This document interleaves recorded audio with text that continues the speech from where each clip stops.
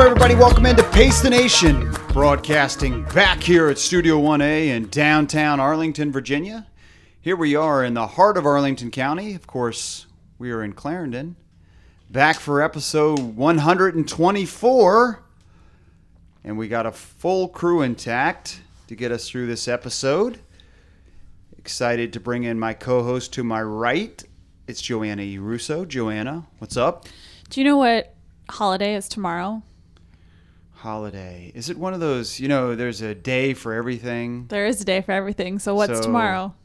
So it's not really a holiday, but, it's usually like Cupcakes Day or Wear Pink Day or, you know what? Is it National Running Day tomorrow? I don't know. No, that's in June. Tomorrow is National Coffee Day. Coffee Day. All right. Well, that's going to not resonate with anybody in this room. All right, let's bring in our other co-host who doesn't drink coffee. To my left, William E. Docs. Docs, what's up? Cupcakes. He does eat cupcakes. You mentioned cupcakes. Yes. They're just cupcakes, people. Yep, that's right. I don't know why there needs to be a line down the block in Georgetown, but... You know what's interesting is there's a line outside of Georgetown Cupcakes. I mean, there's a line outside of a cupcake place in Georgetown. Mm-hmm. Don't want to give them a plug. Right, of course. Right. Every day except for International Cupcake Day. On that day, they take a day off from cupcakes. So that's how that holiday is observed. And again, more inside baseball stuff on Pace the Nation here. Mm-hmm. So we encourage you to listen to all 123 previous episodes so you can understand a lot of the inside stuff. The obsession with cupcakes? Yes. Well, Docs has a lot of inside stuff, and if you don't understand. Yeah. Like last week, I enjoyed your question about the scientists. Yeah. For someone like Graham who probably hadn't listened to the show yet, I thought he handled that really well. But a good question. A good question for the loyal listeners who know how many scientists we use. That's the trick, is to layer your question so that it's not completely awkward in the room. Right. But then for the loyal listener, they're also like, ooh, I like that second layer to that. Yep, no doubt. Now, I said that's what a good question is. My questions suck because they're always awkward in the room. They generally That's are. my style. All right, excited about the big show to get to today, guys. Excited to be joined in studio by two guests. Do we get two guests for the price of one? We do. Ooh, and our listeners get two guests for the price of one. We're gonna download. We do, absolutely. We're gonna talk about very important there. Well, we are excited to be joined by the director of a new film. The film is Endure. It comes out in November. The director is Jay Korff. And also in studio, we are going to have the subject of the film, Tom Mitchell. They call him Tattoo Tom, who is an advocate for child cancer. His website is stillbrave.org. So we're going to talk about his mission to run a 200-mile ultramarathon. Jay will talk about his journey filming and putting together this movie of Tattoo Tom Mitchell, and should be a fun show. I don't know how we're going to fit everybody in the room here, but should be a inspiring good show. Do we have an intricate pulley system where we can suspend from the ceiling like Tom Cruise in Mission Impossible? We haven't installed that yet. There's a lot of ceiling space. That's true. Steve, get on that. There's more vertical space than there is. That is true. Steve, you've been tasked with a new job here for Pace the Nation. Farley, do you know what the problem with that is? No, what would that be? He's going to ask for us for our weight in order to do that, and I'm definitely going to lie. Right, that's true. And then it's not going to work. And then you're gonna be sprawled out all over the table because it's going to be broken. Yeah. Also, today's show, Docs went to a concert in Charlottesville. Concert for Charlottesville. It was an evening of music and unity. I want you to tell us about that. Joanna did the Clarendon Day 10K, 5K. Did you do them both? I did the double, yep. You did the double. So we'll get a race report from you on today's program. We also had a listener run that race as well, and I want to talk about that real quickly when we talk about the Clarendon Day races. Also, we have a Facebook update. Is it Facebook or Thus Facebook? It's the Facebook, of course. Everybody knows it's the Facebook. Okay.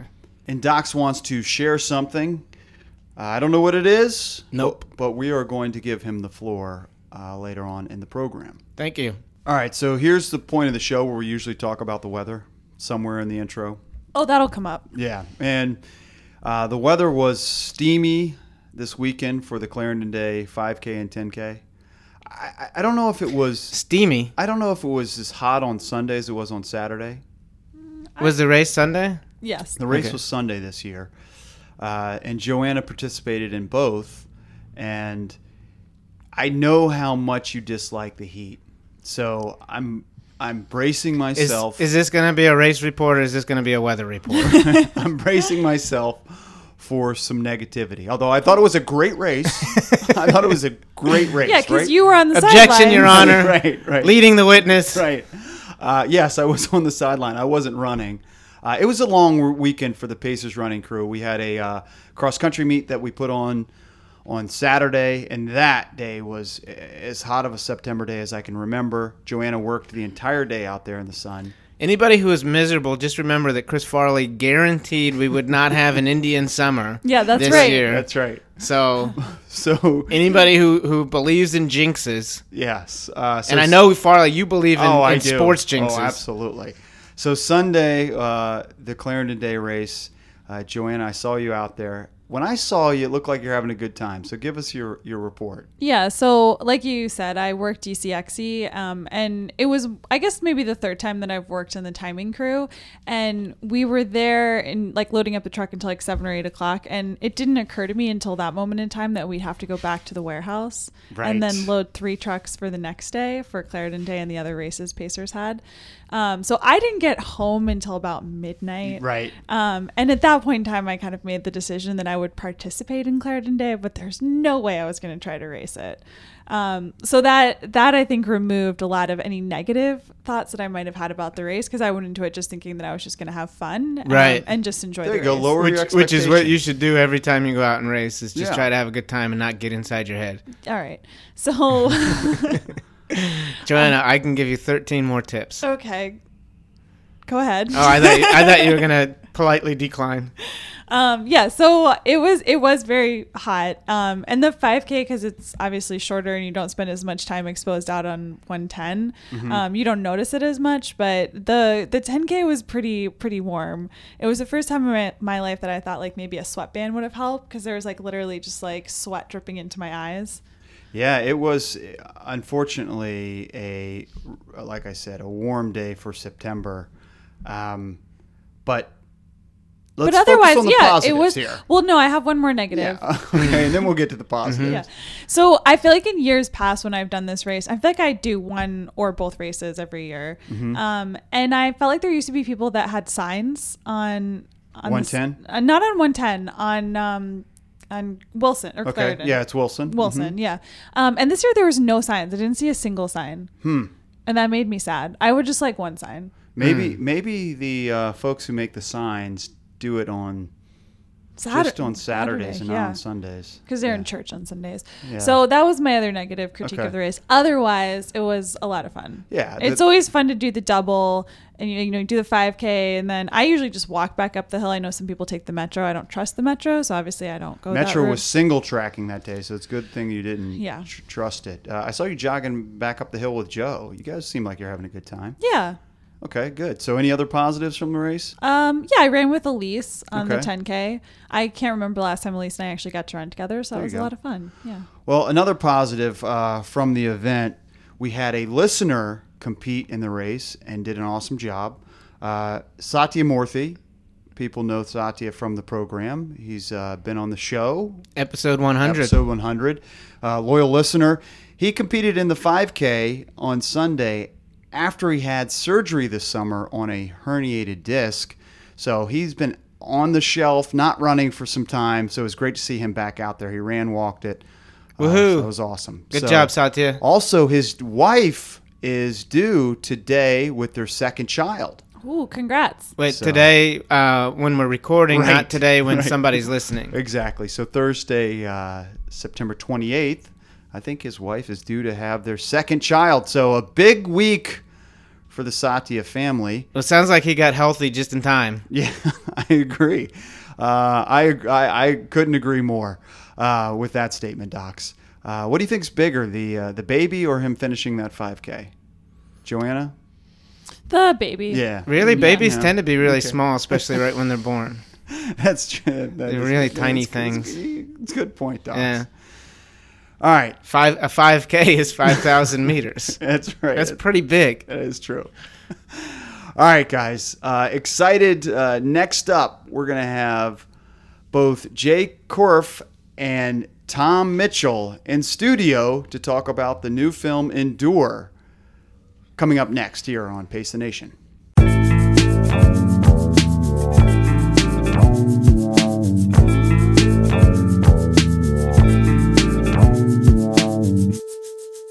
All right, welcome back to the program. And now, Joanna and Docs, excited to be joined in studio. We have two guests. It's a tight space here, but we've got Tom Mitchell of stillbrave.org. It's a childhood cancer foundation. We'll first bring Tom in. Tom, how are you? Thanks for joining us. I'm well. Thank you very much for having me. Thanks for being here. And also we have Jay Korff of ABC7. He is the director and pretty much everything for the new film Endure. Jay, how are you? Thanks for joining us. Very well. Thank you so much for having me. Well, we are thrilled to have you guys in studio. We've got a lot to get into. We're going to talk about the film. We're going to talk about Tom's foundation. But Jay, you're a runner. You know Pacers running. Tom, you're a runner. Tell me your connection with Pacers running, or talk a little about your running to get started. Yeah, I was a competitive cyclist when I was a kid, and had to get a job in TV. I wasn't going to go pro back in the late 1980s. There was like one pro team, and it was 7-Eleven, and nobody could get on it, and I wasn't that talented anyway. And for my 30th birthday, I was putting on some weight, and I was way too married to my job, and my cholesterol was high, and I said, you know what? When I lived in Montana, I fell in love with running outdoors and with mountain biking, and so I decided, and at this time I was living in Tennessee where there was a lot of great trails, and I basically was, for about a decade, a pretty serious competitive trail runner, and had a pretty catastrophic injury several years ago. Now I'm just starting to get back into racing. And with some pretty good results, shockingly, as old as I am. But one of the things about the film, it's a running film, and I had to keep up with Tom, and we can get into that later, but I actually had to specifically train for the race. Like I stopped racing, I stopped training, and I had to carry logs and rocks up hills and do all kinds of crazy stuff so that I could prepare for this bananas 200-mile race. So, Tom, you did run a 200-mile race in training for another one. So have you always been an ultra-marathoner? No, not at all. In fact, when I was a kid, only ran if the police were chasing me. But no, what happened was my daughter got sick with cancer in 2007, and I began boxing as kind of sort of a therapeutic outlet. And I had 2 pro fights at what was in the Patriot Center, but it's a long story. It's really not a long story. I got knocked out in the first round. But I raised a lot of money for kids with cancer and their families. Anyway, I got too old to fight, and so I was looking for another outlet. And so I put on some running shoes, and I went out and I started running on the streets. And long story short, one thing led to another, and we found that it was a very valuable vehicle to raise money for my foundation. But you can look at me and probably tell that I go to extremes with everything that I do. So a 5K wasn't going to cut it for me. So a 5K became a marathon, became a 50K, became a 50-miler, 100-miler, and now I'm attempting to complete arguably the most difficult ultramarathon in the continent, the Bigfoot 200, which we can talk about too, which is my current nemesis because I've failed twice to complete it, but I'm going back for a third time. And he is Tattoo Tom, so we will tweet out pictures. Why do they call you that? Well, I don't know. I wish they called me Handsome Tom or maybe Rich Tom, right? You don't get to pick your nicknames. I used to own a tattoo studio for 10 years. I had a tattoo shop in Fairfax, and when I was fighting professionally, they called me Tattoo Tom, so the name sort of stuck. For the visual, I think we know why they call you Tattoo Tom. No doubt. So tell us your connection with childhood cancer, Tom. Okay, so in 2007, my daughter called me. She was 16 at the time, just turned 16, and she said she wasn't feeling good. She said, I think I've got a sinus infection. So she said, you think you can take me to the doctors? And I said, yeah, we'll grab some dinner afterwards. Well, it turns out her sinus infection was anything but. It was actually a huge cancerous tumor that had taken up 2/3 of her chest, and it caused one of her lungs to collapse. So kind of a long story condensed, and I could tell you, go on and on about this. She wound up being diagnosed with stage 4 Hodgkin's lymphoma. And so we went on a kind of a long journey, lasted about 18 months of a variety of treatments and chemotherapy, radiation, hospital stays, things like that. And unfortunately, in January of 2009, my daughter lost her battle with childhood cancer. Before she passed away, because she was a little bit older, I was a single dad at the time. I think it's important to note that. So I've always owned my own businesses. I've always been a very self-sufficient guy. But when my daughter was sick, I became aware of sort of the what happens to families when they get a childhood cancer diagnosis. It's completely overwhelming for very affluent families. And as a single dad, it became debilitating. I couldn't work. I was taking care of her. There were days where I didn't have gas money to get her to the life-saving chemotherapy treatments because I couldn't work. So anyway, she and I had very candid conversations about what my life might look like after she died.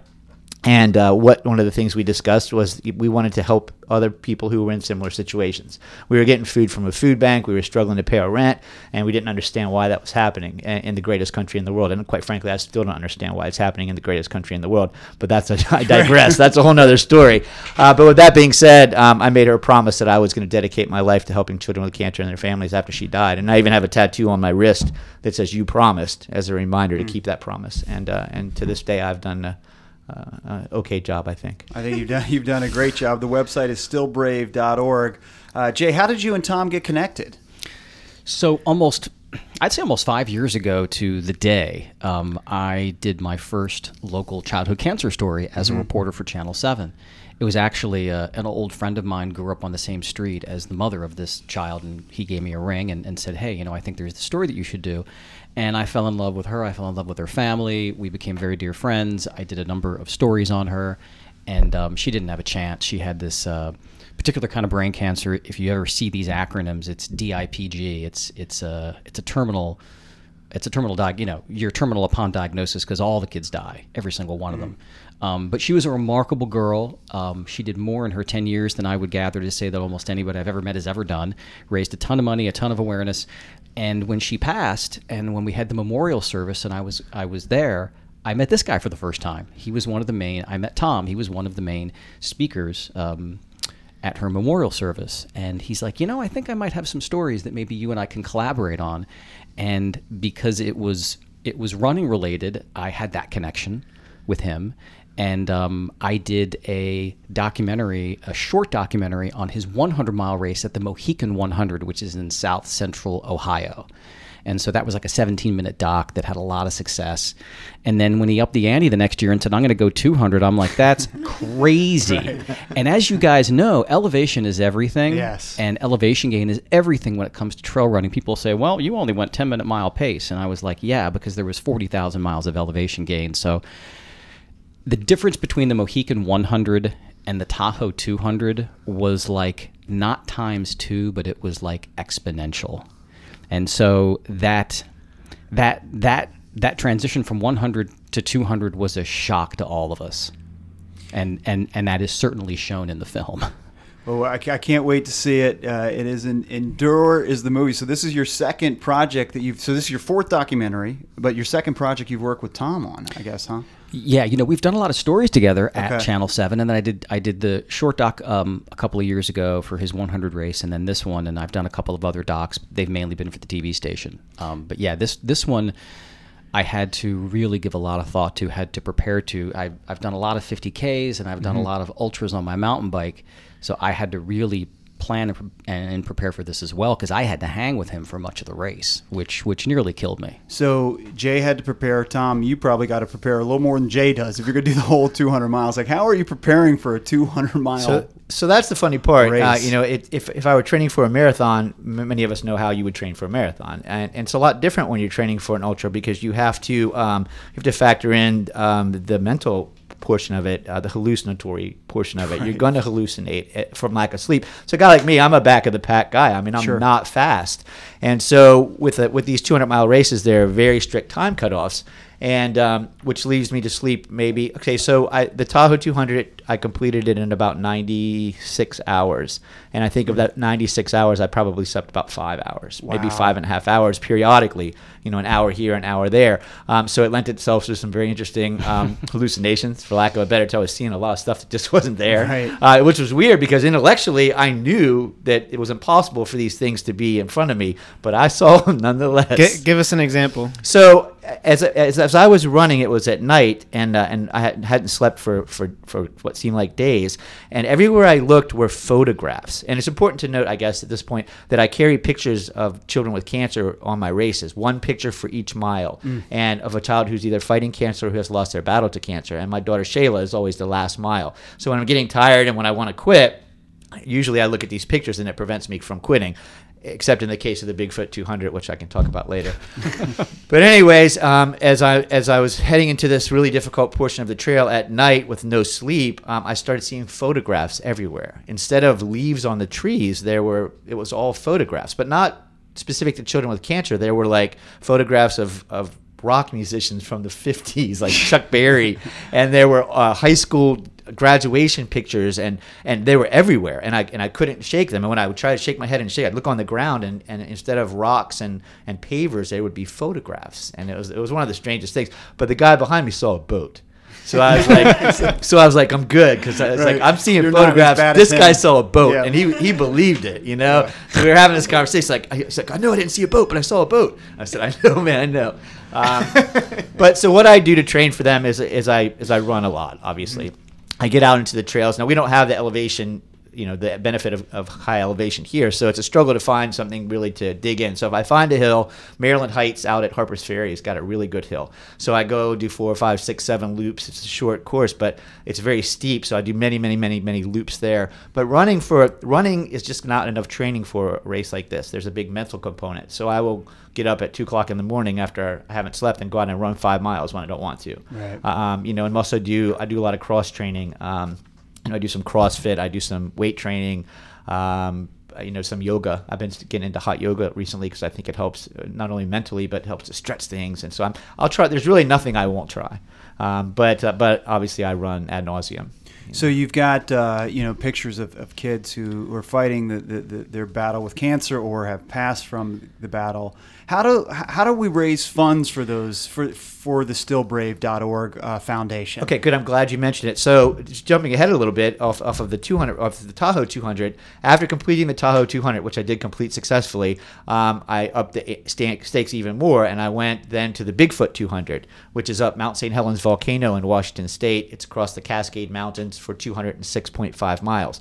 The problem is it's arguably, and I don't know who the heck is arguing it because it's hard, the hardest ultramarathon on the continent. I don't think there's one harder. You could argue Barkley, but they're two different animals. But I have been unsuccessful in my past 2 attempts. The first time I only made it 91 miles, and I timed out. It was record heat, though. It was 103 degrees. Right. It was 103 degrees on the face of the volcano in 2016, and I just wasn't prepared for that. And I did my best, and I kept digging, and unfortunately, like I say, I only got 91 miles out of it before I timed out. But I went back again, and this past year at about mile 17, I was crossing these lava rocks, and my back heel caught a rock and my front foot slid. So I did a splits and pulled my groin significantly, and my hip popped out. And then and it was in the middle of nowhere in the blast zone, and I still had 15 miles to go before the next aid station, at which time the medic suggested, with a stern look on his face, that I take a medical disqualification. Now, do you play lava at home to prep for that race? I do not, but I do play the song by the B-52's Hot Lava. I don't know. All right. But yeah. But this year I'm going back. Okay. And this is third time's a charm. And I started training as soon as I got home, as soon as I was healthy enough. I'm still nursing the injury a little bit, but I'm back to training. And so what we're doing now is we're dedicating each of the 200 miles to a different child. You can go to our website. It's in development right now. It'll be up and running probably the next couple of weeks. And for each kid, that there'll be 206 children.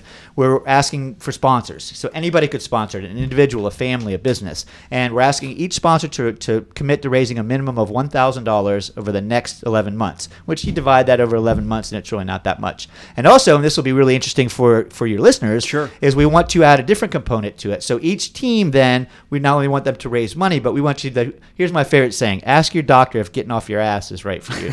Okay? So we want people to get out there, and we want people to move. We want people to walk, and we want people to run. We want people to get healthy too. So we're going to allow the teams to compete in a little friendly competition with miles accrued, both running and walking. So if you put together a team and you commit to raising $1,000, you also log in your miles. If you go out and you're training for a marathon and you run 100 miles in a month, log in your 100 miles, and everybody on your team logs in the miles. At the end of the year, before my race, we'll look at who's raised the most money, who's logged in the most miles, and there'll be prizes, and there'll be a lot of hopefully media attention, and we'll put you on our T-shirts. I mean, it's a great opportunity for runners and even Pacers. If Pacers wants to get on board, we'd be happy to give you sponsorship information. Absolutely. We'll have to talk about that for sure. So, Jay, you mentioned you had to get in shape. You're a fit runner. Like, what type of shape? Why was this difficult, or why was it different than what you normally run? Well, you know, it's interesting. When I did the 100-miler with him and I followed him around, I realized that, you know, I mean, obviously a lot of this is really mental, but a lot of it is, since I've done ultras before, I knew that I had to train specifically for the conditions. And I knew that I wouldn't be going fast, but I knew that I'd be going up and down a lot of elevation. So I just did tons and tons and tons of hill workouts, just nonstop. And I really actually kind of overdid it a little bit. I was starting to have some issues with my stronger side calf, which, you know, sometimes happens when, you know, you're doing too much of one thing. But yeah, I would just, you know, like get on my mountain bike and put on a 30-pound pack, because that was how I got around the race for the most part, is I would go into aid stations, had a mountain bike in the back, and I'd have all my gear in a backpack, and I would go into the aid station, ride in a mile or two, get footage, follow Tom back into the aid station, get an update from him on how he was doing on camera. Then I'd go ahead a mile or two, get him coming in again, go back to that same aid station, and then follow that iterative pattern all the way around. So I would sleep when he would sleep. I got maybe a little more than he did. Wow. But I would have to say that the physicality of it wasn't the hard part. It was we were up in elevation, and there were a lot of fires that were going on at that time. It was really, really dry, really, really dusty, and I got a little dehydrated. I was eating well, but I got really dehydrated, and then I started getting some really bad sleep deprivation near the end. So it was really I wish I had actually done more of the things that Tom did, like train later at night and do some of those things, because I started losing my mind too. I'm sure. And then did you see the photographs or a boat? Thankfully, I think I got a little bit more sleep than Tom. Yeah. But, you know, it's really hard when you're also trying to operate equipment while you're horribly sleep deprived. And, you know, and then he and I got on each other's nerves a few times. I have to take the opportunity to publicly apologize for the horrible way with which I treated him. So I'd come in, and I mean, I hadn't slept. I was dehydrated. I was hungry. I was cranky. Understandably grumpy. And I would be, you know, get that camera out of my face. Wow. And, you know, no. I mean, I'm a really nice guy by nature, but and Jay's my friend. He really is, but you wouldn't know it from some parts of that film. Well, the website is endurefilm.com. Portions of proceeds, if you order the film, will go to Childhood Cancer Foundations. So you're a one-man band out there, Jay. Like, you are filming, and do you have somebody with you helping you? You got the 30-pound pack. I mean, is there anybody else out there with you? No, that was it. Wow. It was it was really helpful in that he had a crew of people helping him out. You know, in most of these races, there are very few people who are just doing it solo. I mean, some of the really elite, and some people who you know, prefer to have this be a solitary experience, but a lot of people usually have 1, 2, maybe 3 people helping them out with their drop bags and that kind of stuff. Tom had a great crew, and they would help me a little bit. Like, maybe like they would have the GoPro in some of the scene. Like, for example, when he's hallucinating, one of the crew members, we actually had a 2-camera shoot where she had the GoPro and I had my regular camera. But I would say that probably 98% of the footage was taken by me, and that was a really, really steep learning curve for me, because in my first TV market in little tiny Helena, Montana, where I fell in love with trail running and with mountain biking, I did shoot. But I hadn't picked up a camera in more than 20 years. Sure. So Yeah. it was a very steep learning curve. And then you had to also edit the film. Yeah. And then now you're marketing. I mean, this is a truly a one-man band. And I will say this, he has the pictures that keep him going. Well, one of the crew members is a woman named Laura Owens, and you'll find out when you watch the film that she's just as much a part of the film as Tom is. And she lost her son Cole, who was mile 22, I think. I think mile 22, yes. 22. About 6 weeks before the race. Oh, wow. And so she came out and crewed. And when you're hanging out with her at aid stations and when you're talking with her as we're waiting for Tom or just shooting the breeze or this or that, or when things get really tense and he's got literally 15 or 20 minutes to get his butt out of that aid station or he's going to be DQ'd. I mean, there are a couple of moments in this race where we are freaking out because they miscalculated a couple of times on when the cutoff time was. So there was a lot of tension. But when Laura Owens is there, you are not going to stop. Yep. It doesn't matter how tired you are. It doesn't matter how hungry you are. It doesn't matter how much pain you're in. When you've got a mother who just lost her son who's on your crew, I mean, that's what got me through. So, Tom, I mean, to that point, there's a ton of people depending on you. Not only is Jay making this documentary, you've got crew members who are, affected by this, and then you're running for all these kids. How's that pressure? I don't know whether he finishes the race or not. I mean, maybe can we spoil it and say whether he finishes or not? There must be a ton of pressure. I don't mind telling you. Yeah. I damn sure did complete the college. All right, there we go. And he Nice. did it. There we go. I don't mind telling you, it was the hardest thing I've ever Yeah. done, but I definitely completed it. Yeah. And I would encourage you to watch the movie because my completing the race is really of a small moot point in the whole scheme of things anyway. It was, for me, I'm going to give you, I'm the king of quotes, but, when my daughter died, I wondered why somebody didn't do something. And then I realized I am somebody. So I do stuff, man. I'd cut my arm off if it would help children with cancer and their families. I'm collecting the 206 children right now that are going to be honored in the Bigfoot 200 next August. And I take the pictures very seriously, and I take the families very seriously because I get emails and I get these stories. They're not statistics; they're children. And I take my responsibility very seriously. I will tell you, and Jay knows because we're friends, so we've talked intimately about this. I mean, it is pressure, and it is heavy, and it is hard. And oftentimes I wish I was an auto mechanic instead. But that's not the way that my life played out, and that's not what my daughter would want for me. I don't make very many promises because when I do make them, I keep them, and I take my promises very seriously. I promised my daughter that I was going to dedicate the rest of my life to helping children with cancer and their families, and I don't care how heavy it gets. I intend to do that. So yeah, there's a lot of pressure. I don't like being, in the position that I'm in sometimes. But if I don't do it, who's going to do it? And if not me, then who? And and the reality is in this country, and I could spend the rest of this conversation talking to you about the lack of funding, the reprehensible way that we treat children with cancer. We're still using 20, 30, 40, in some cases 50-year-old chemotherapies to treat our children. There have only been 3 new drugs approved by the FDA in the past 30 years to treat childhood cancers. What number is your iPhone? I bet it's 6 or 7 or possibly 8, right? So I'm saying, I'm not sure, there's a drug that they still use in the cocktail to treat many, many cancers, including Hodgkin's lymphoma that my daughter had, and it's called doxorubicin, and it's a red-colored chemotherapy, which has been nicknamed the Red Devil. And the reason that they've nicknamed it the Red Devil is because in many cases it causes the child's heart to stop. And that's what happened to my daughter. They administered this life-saving, well, they euphemistically call it medicine, this poison to save her life, and her heart stopped working. So we had to install a pacemaker, defibrillator. So I'm going to be honest with you, I'm not sure what killed my daughter. Was it the cancer or was it the cure? So in the absence of a cure, and my organization does not concern itself, Still Brave Childhood Cancer Foundation does not concern itself with research. Although I'm a big activist, and you will often find me, in fact, 2 weeks ago I was down in D.C. leading a protest march of over 800 people demanding more money and more attention for children with cancer and their families. But there is no cure. And so my organization does not concern ourselves with a cure. We concern ourselves with the day-to-day needs that a family undergoing treatment for their child may experience. I'd certainly like a cure, but in the absence of a cure, there is Still Brave. We provide gas cards, grocery cards. We do home repairs. We do car repairs.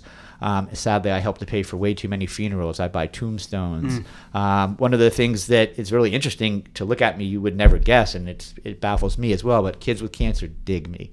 Like they do, man. It is the most craziest thing, and Jay can tell you. Yeah. Like I'm a magnet, and they love me, and their families love me, and so I spend a lot of my time in the chemotherapy clinics and in the hospitals playing Crazy Eights. And in fact, my board of directors is always, that's all I would, if it were up to me, that's all I would do, would be go to the clinic and play Crazy And Eights. what does that mean? So you're just going to hospitals and meeting these kids? Yeah, so, well, obviously my organization provides assistance to the families. So I know all of the social workers and the different administrators at the hospitals and the chemotherapy clinics. But because of the sort of the attention that I've gotten via social media, I've done 3 TED Talks about childhood cancer. Certainly, Jay and I have done some Emmy Award-winning stories on Channel 7 with regards to children with cancer and some things that my organization has done for them. So we have families that reach out to us. We have social workers that reach out to us. And what we often find in many cases is while I provide financial assistance, I provide something else that you can't quantify with a gift card or a check. It's just this, I get it, and having been where I understand what you guys, no offense, don't. Sure. And why? So this is a running podcast. So why running as the vehicle to get the word out? And why ultra running? Well, can't you just go out and run a marathon or something? Right. I mean, a marathon would be easy, right? So let me tell you the story. story. Why do you guys think running is? That's a really good question. Yeah. He's got a great Yeah. answer. So let me tell you the story. Yeah. So I thought the same thing, right? Maybe what could I do? So I did the boxing and I wasn't generating any money. So I was like, maybe I'll run a marathon. And you see people do it all the time. They raise money via marathons.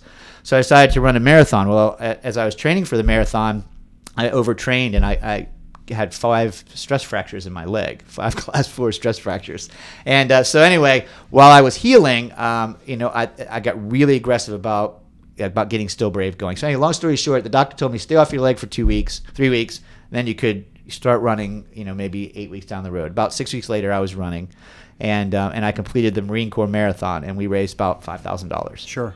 So I said, wow, the Marine Corps Marathon, I raised $5,000. And then I met this lady who told me, she goes, man, why are you wasting your time running on the streets? And no offense to any of you street runners out there. She goes, the meditation and the peace you're looking for, you're going to find it in the woods. You're going to find it on the trails. So taking her advice, I went to the trails, and she was right. She was absolutely right. The closest I've ever gotten to prayer and meditation is when I'm in the trails running, and it's very therapeutic for me. So I got this great idea. Well, we raised $5,000 running a marathon. Let's see what happens if we try a 50K. So we did a 50K, and we raised a little bit more. I said, well, dang, I wonder how much money we'd make if we ran a 50-miler. So I ran a 50-miler and made $25,000. Wow. And I was like, dang, if we ran a 50-mile at $25,000, I said, wonder what would happen 100. if I ran a 100-miler. So this is my evolution, was marathon, 50K, 50-miler, 100-miler. And the 100-miler, which I partnered with, we raised $88,000. Wow. So I said to myself, if we raised $88,000 running a 100-miler, how much could we make? How much could we raise? And how many lives could we touch if I ran a 200-miler? And when all was said and done, after the Tahoe 200, we raised $236,000. And so then I said, okay, well, what can I do next? And unfortunately, there's not much beyond a 200-miler race right now, although there may one day be. But I found the most difficult 200-miler, which is arguably the Bigfoot 200. And while I've been unsuccessful the past couple of years, we've still raised a couple $100,000. And I intend to go back, like I say, a third time. And, I didn't choose running. As I'm out there training for some of these races, I'm thinking myself the same thing. Why not an ice cream eating contest? You know what I mean? Right. But running chose me, and it is the vehicle that's working for us right now. And I could no more explain to you why it is what it is, and I could explain to you why children with cancer dig me. And I've long since given up questioning either of those things. I just do it.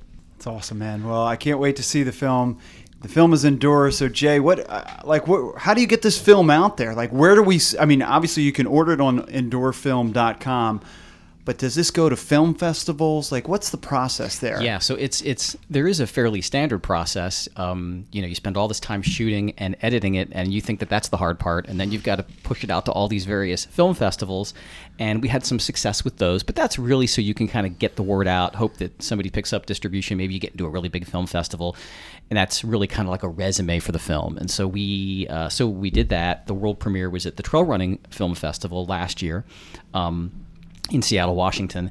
And then it's just, can you get a distribution deal? And those are really, really, really hard to get. So I ended up doing a self-distribution model through Vimeo on demand, which is it's a lot easier. So I know Vimeo, and that's what I saw on your website here. So Vimeo is a site similar to YouTube where people can post videos, but you can post these films and you can have people buy the films on Vimeo? Yep. Okay. And then Gotcha. we're using the website endurefilm.com, which in the coming weeks is going to really, really expand, and you're going to see a lot of great things on that website.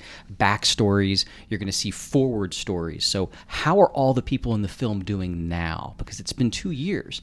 It's really important for me to articulate, yes, this is a running film. Anybody who's ever pushed themselves in any endeavor in their life is going to be so deeply moved by this film. I get the chills just thinking about it. It changed my life. Anybody who watches it, when you get done with that film, you will want to stand up and do something additional with your life. But it's also a film about struggle. And so so as we're going through the race, there's going to be a series of backstories. So how did Tom get here? Let's talk about some of these kids. So I literally go with him and I meet some of these kids who he's helping. So it's not only a story that I think that the trail running community and the running community in general, anybody who tries to push themselves or has been through any kind of a struggle, of course the childhood cancer community is really excited about this film coming out, because we hope to really create awareness. We're in the nation's capital. We really, really hope that we can kind of change the conversation with some of the policy leaders of our country. Awesome. Well, we look forward to it coming out. We need to do something with Pace the Nation. Maybe this is our next happy hour. We have people get together and watch this film when it comes out November 16th.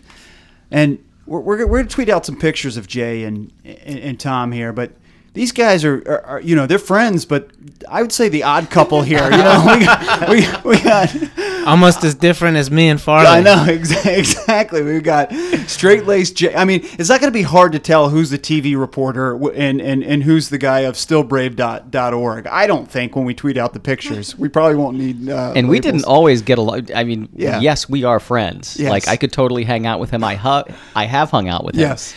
And we have a deep and abiding respect for each other. But I got to tell you, there were a couple of times on that mountain where we were kind of at each other's throats, and you see it in the film. Awesome. I love that. The interesting thing about Jay and I is I don't think we're as an unlikely pairing as me and children with cancer. Right. But the thing is, when Jay and I get together, the universe conspires in our favor, and big things happen. And I mean, the stories that he and I have done together, and the children who were in those stories, I believe that we've very positively impacted and made great strides in the awareness campaign that we're striving for. We've talked about each other all the time. Nobody's more surprised than us. Right. it's what That's great. But it works, and just like I've long stopped questioning things. I just roll with it, man. Awesome. But I will tell you this: is Tom has. I would argue one of the most important and one of the hardest jobs I've ever. I mean, I talk to people for a living. I've done probably 15 or 20,000 stories. I've met so many people. I don't think I've met somebody with a harder job than him. But it's a job that he takes really seriously, and he has spent so many time with so many children with cancer. I have only sort of scratched the surface on the number of kids that I have talked with. But when one of them looks you in the eye and challenges you that you've got an important job and that you can do better, and that you have a moral obligation to tell these stories and to do them well, that's a challenge that you have to accept.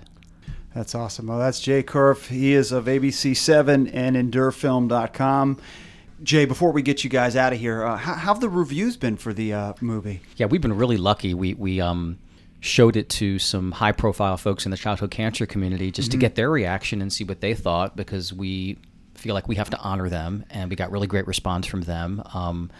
one person said it's kind of finally someone's telling the story that needs to be told. Very cool. And it was my honor I've got a friend of Michael Wardian, who to me is not only one of the great runners of our time, but one of the great humanitarians. Yeah, he's been on our show, and that guy, man, he's unbelievable. But yes, he wins almost every race he enters, or at least he finishes near the top. I know. And, he is such a wonderful person, and he took the time to a few people, and there were some other people who were taking a look at the film, and he gave it a great review. So I hope that there are runners out there who, regardless of whether they're in the back of the pack or the front of the pack, and I've always been a firm believer that the folks that are in the back of the pack are working just as hard or harder than the people in the front of the pack. And, so hopefully people will watch the film, and not only that, if it has an impact, and I think this has been a general philosophy, a general ethos of mine, if something moves you and you believe in something, you want to tell other people about it. Mm-hmm. So hopefully this film will have an impact on folks. So, Tom, what's next for you running-wise? Okay, so as I mentioned, I'm going back. Third time's a charm. Here we go. I'm going to try the Bigfoot 200 again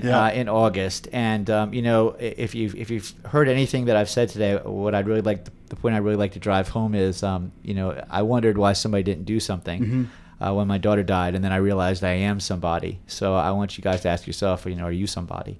And if you are, and you're a runner, why don't you take a look at this fundraising campaign, this awareness campaign that we have going on? We'd love to have you put a team together to log your miles and have your miles matter. And we're all out there and we're benefiting physically and we're feeling better, but to have your miles matter and the awareness that this could raise, and just by you making a difference and by you giving a damn, it could impact and positively touch the life of a child with cancer and their families. And if you've heard nothing else that I've said today, I hope that point was driven home. That's the main reason that I'm doing this. Tom Mitchell, he's the Childhood Cancer Foundation. Stillbrave.org is his website. Fellas, thank you so much for spending some time and joining us and talking about this great movie and a great cause. My pleasure. Thanks so much for having us. All right, there they go. It's Jay and Tom. Again, the movie is EndureFilm.com, coming November 16th. This is Space Nation. We'll take a quick break and be right back after this.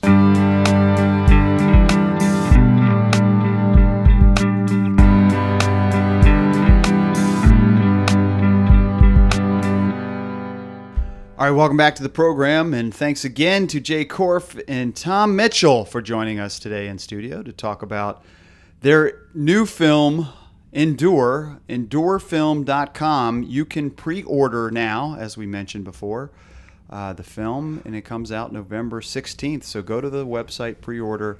Sounds like it's going to be an awesome film. Really cool what those guys are doing. Very, very cool. Joanna, what was your favorite part of the interview? I think when we talked about the race. Yeah, that race is ridiculous. I agree. 200 miles. I don't even drive that in a week.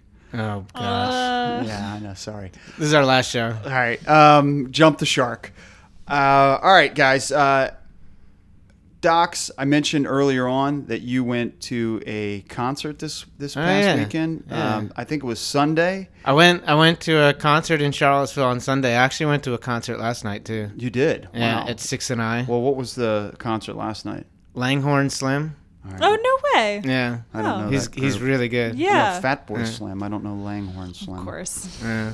But you went to the Concert for Charlottesville, an evening of music and unity. Yeah, it was a concert organized in the wake of the violence resulting from the protests in Charlottesville, which took the life of Heather Heyer, and her mother was actually there and gave a really nice speech. And the idea was to have an evening celebrating love and unity rather than hate and division. It was put together in just a few weeks, really short notice, and I think they pulled it off. I think it was a really cool event, and I think that they accomplished the goal they were setting out. A lot of like A-list acts that perform, right? Yeah, the Dave Matthews Band headlined, and Dave Matthews organized the event. Okay. But they had Justin Timberlake, Ariana Grande, Stevie Wonder was a special guest. The Roots played, and they were the backup. They played some of their own stuff. They were the backup band for a couple people, including Pharrell, and Cage the Elephant opened up. All right, and go special ahead. guests, Mm-hmm. Chris Martin and his guitarist from Coldplay showed up. So I love Unadvertised. I love lists here. Uh-huh. Joanna, rank those Yeah. artists. Yeah, who would Your you rather favorite. see out of all of those? So we have Dave Matthews, we have The Roots, we have Chris Martin, we JT. have Justin Timberlake, Ariana Grande, and am I Cage missing the one? Elephant. I don't know who the elephant people are. So rate those for me, please. You can do 5 to 1. There was 6 there, but you know There was a lot more than 6 people All right, there. but fine. Those are the Yeah. headliners. Okay, well, Pharrell. yeah, I think I would be excited. I've seen Dave Matthews before. Okay, so he's your 5th yeah. ish. Or okay. didn't make the list. It might be what she's saying. All she's, right. she's doing honorable mention for All us. right. Yeah. Okay. I'm sure JT's an exciting performer. Mhm. So That's correct. yeah. So I would put him maybe somewhere in the top just for the performance. Okay. So Mhm. he's 2 or 3. Okay. Yeah. I don't know about Ariana Grande. I have like no feelings about her. I can tell you that Put her at the end. hers was probably the worst performance. Okay. When she came out, she's a very talented singer. No band at all. They just pumped they just put it's like she's doing karaoke. There was no band, and it was just playing her music, and she was singing along. And even in that singing, possibly her doing her own backup singing. Like, you don't go to a concert to listen to somebody's CD. That's my whole thing. Yeah. Yeah. I So would agree with that. I put her at the bottom of my list after the performances. All Okay. right. So who's Not who's to your, influence you who's- at all. Who's your number 1? I've never seen Cage the Elephant, so like maybe I'd put I don't even know who that is. Mm-hmm. Wow. Well, I think I'd maybe put them somewhere in the top. But I also I would love to see Pharrell. I think he'd be a good performer. Yeah. All right. I don't know who. I know who Pharrell is. Yeah. He says "Shake It Up" or something. What? A lot. No. Okay. Maybe I don't know who Pharrell is. How? Yes, you do. He sings "Happy." Yes. Okay. All right. So I do know Pharrell. Okay. I don't know the Slim. I don't know the Elephant. I don't know either of those Well, bands. Langhorn Slim wasn't Langhorn Okay, he Slim was a played at different- 6 and I. right, Yeah. That's Yeah. right. This guy's an avid concert goer. All right, I'm going to give you my list from 5 to 1. Wait, who was your number 1? Oh, Cage. Yeah, I guess. Yeah. All right, so Cage didn't make my list because I don't know who they are. Grande would be number 5 for me. Number 4 would be The Roots. Number right, yeah. number 3 would be the lead singer of Chris Martin. He's the lead singer of Coldplay. Okay. Number 2 would be Justin Timberlake, and the number 1, of course, is the Dave Matthews Band. So course. that's the correct list of how these All right, Docs, let's how hear these your bands list. should Well, be rated. I mean, I was pretty excited to see Cage the Elephant. Unfortunately, they played first and had a very short clock. Would I know a Cage the Elephant song? Yes, you would recognize Cage the Elephant songs Okay. if you heard them. All right. And I'm gonna say this: like, when you go to a concert, you don't really want to hear a lot of talking. And they only had a limited time on stage, and he read a poem. I think like his poems are cool when they're set to the music that they sing. But maybe they should have written a song for that poem that he wrote, because I think that fell flat, which is fine. They're allowed to take risks and whatnot. But I think they only ended up playing like 4 songs. Okay. And also it was at the beginning of the day and the sun was in my eyes at the time. So, but I would love to see them play again. I think they're a very talented band.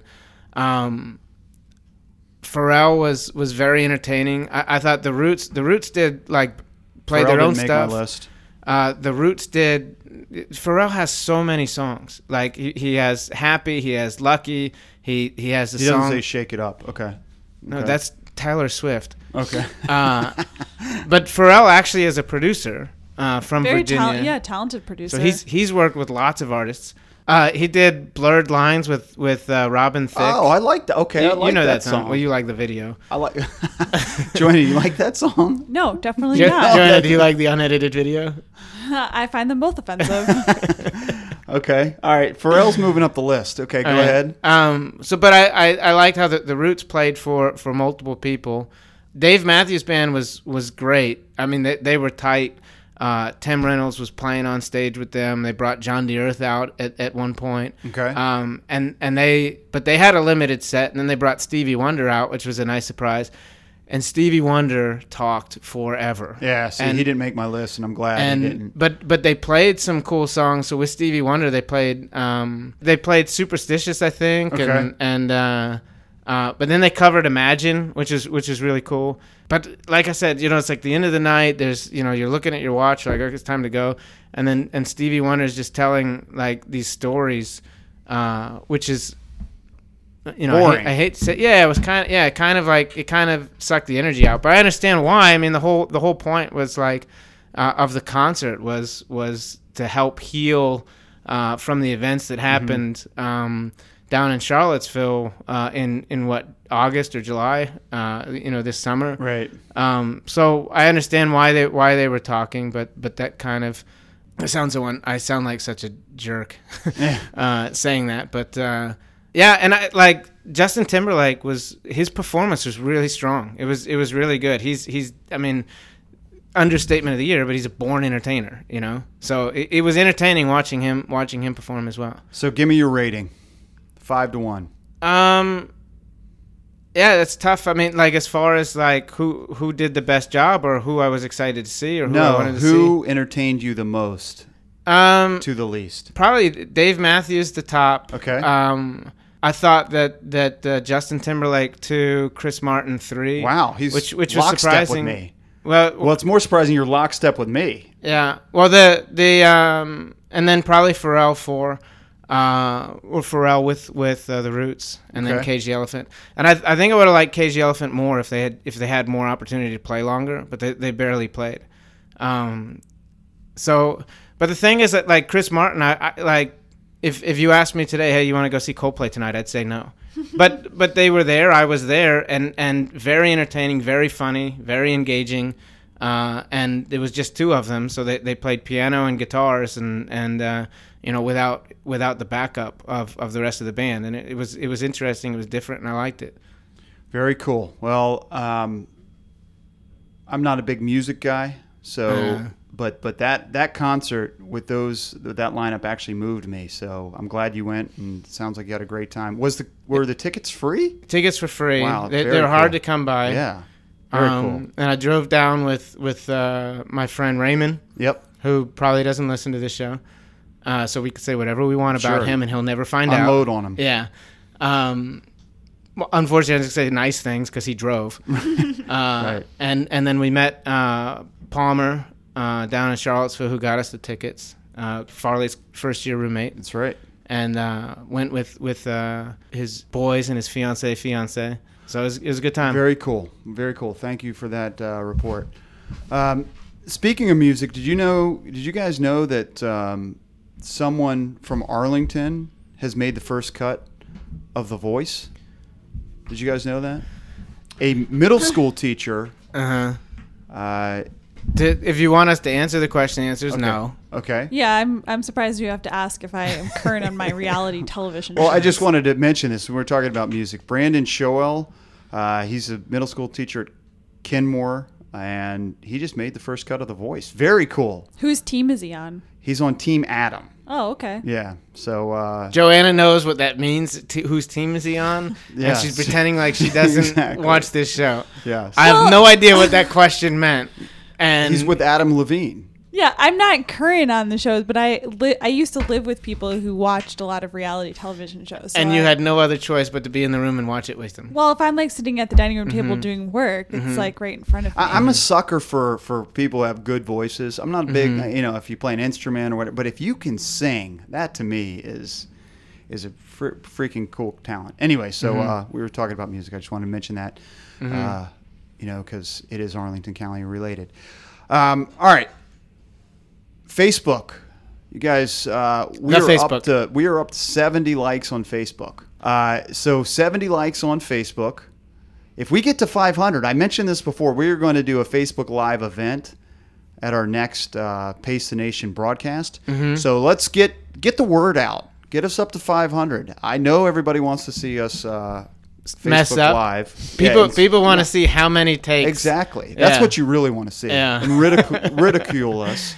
Yeah. So Well, it could be interactive, can it? Like then we absolutely. can have the computer up, and then rather than doing the show, Farley could be distracted by all the comments. yeah, that would definitely be the case. So we are up to 70 likes. Let's get to 500. We'll do a Facebook Live event for our next show. So tell your friends, tell Tell your family. Let's get those likes up Hey. to 500. If your dog has its own Facebook page, like us from your dog's account. Exactly.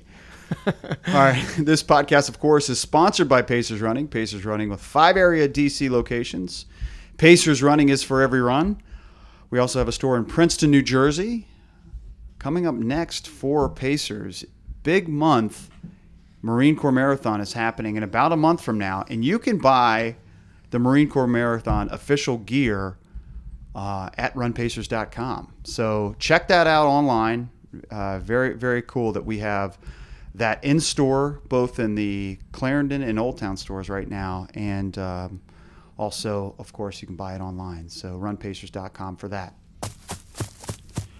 All right, guys, good show. Episode 124 in the books. An important show today. Thank you, guys. Good job.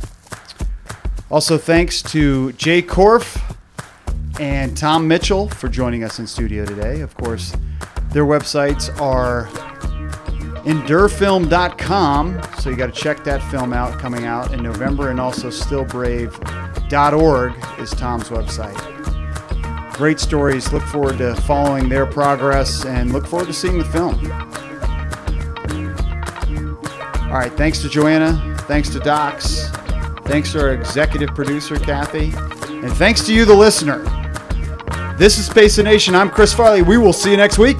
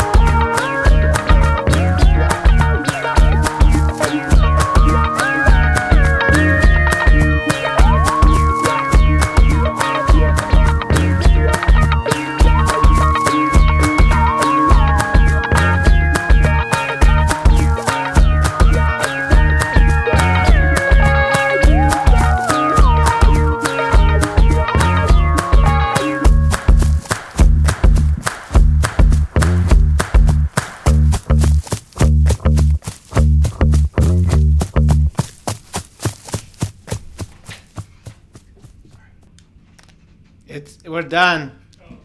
It just finished though.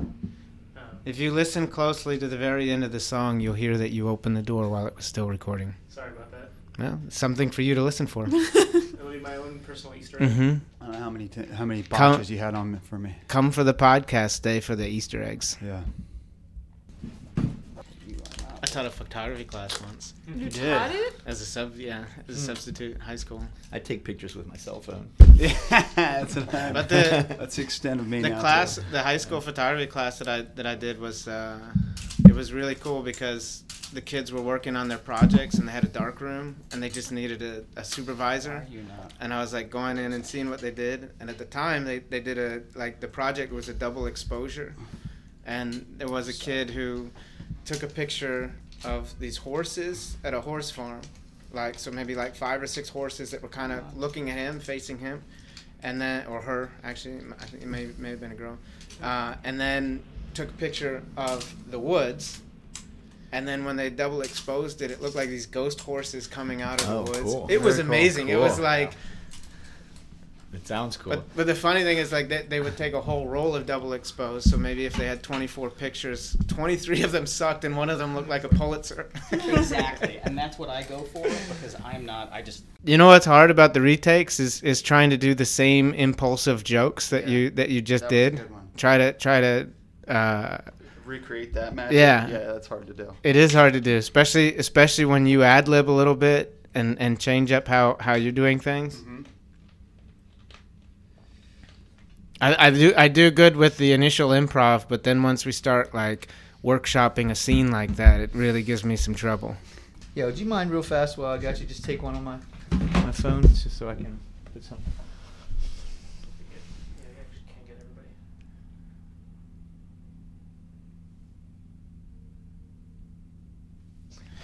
And can you sketch us real quick? I like sketches. Sketch artist.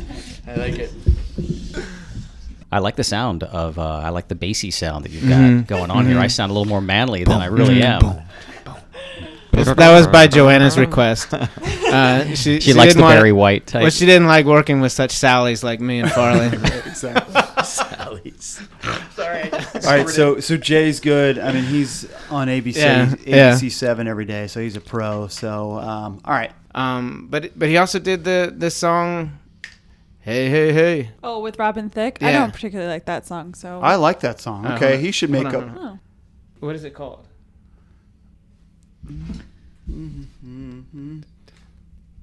You know I'm going crazy. Da-da, out of my mind. The domesticated. You know you want it. One of my friends, like her 5-year-old daughter, was like, "What does she want, mommy?" Blurred Lines. Blurred Lines. Blurred that's Lines, right. His most famous song Isn't She Lucky?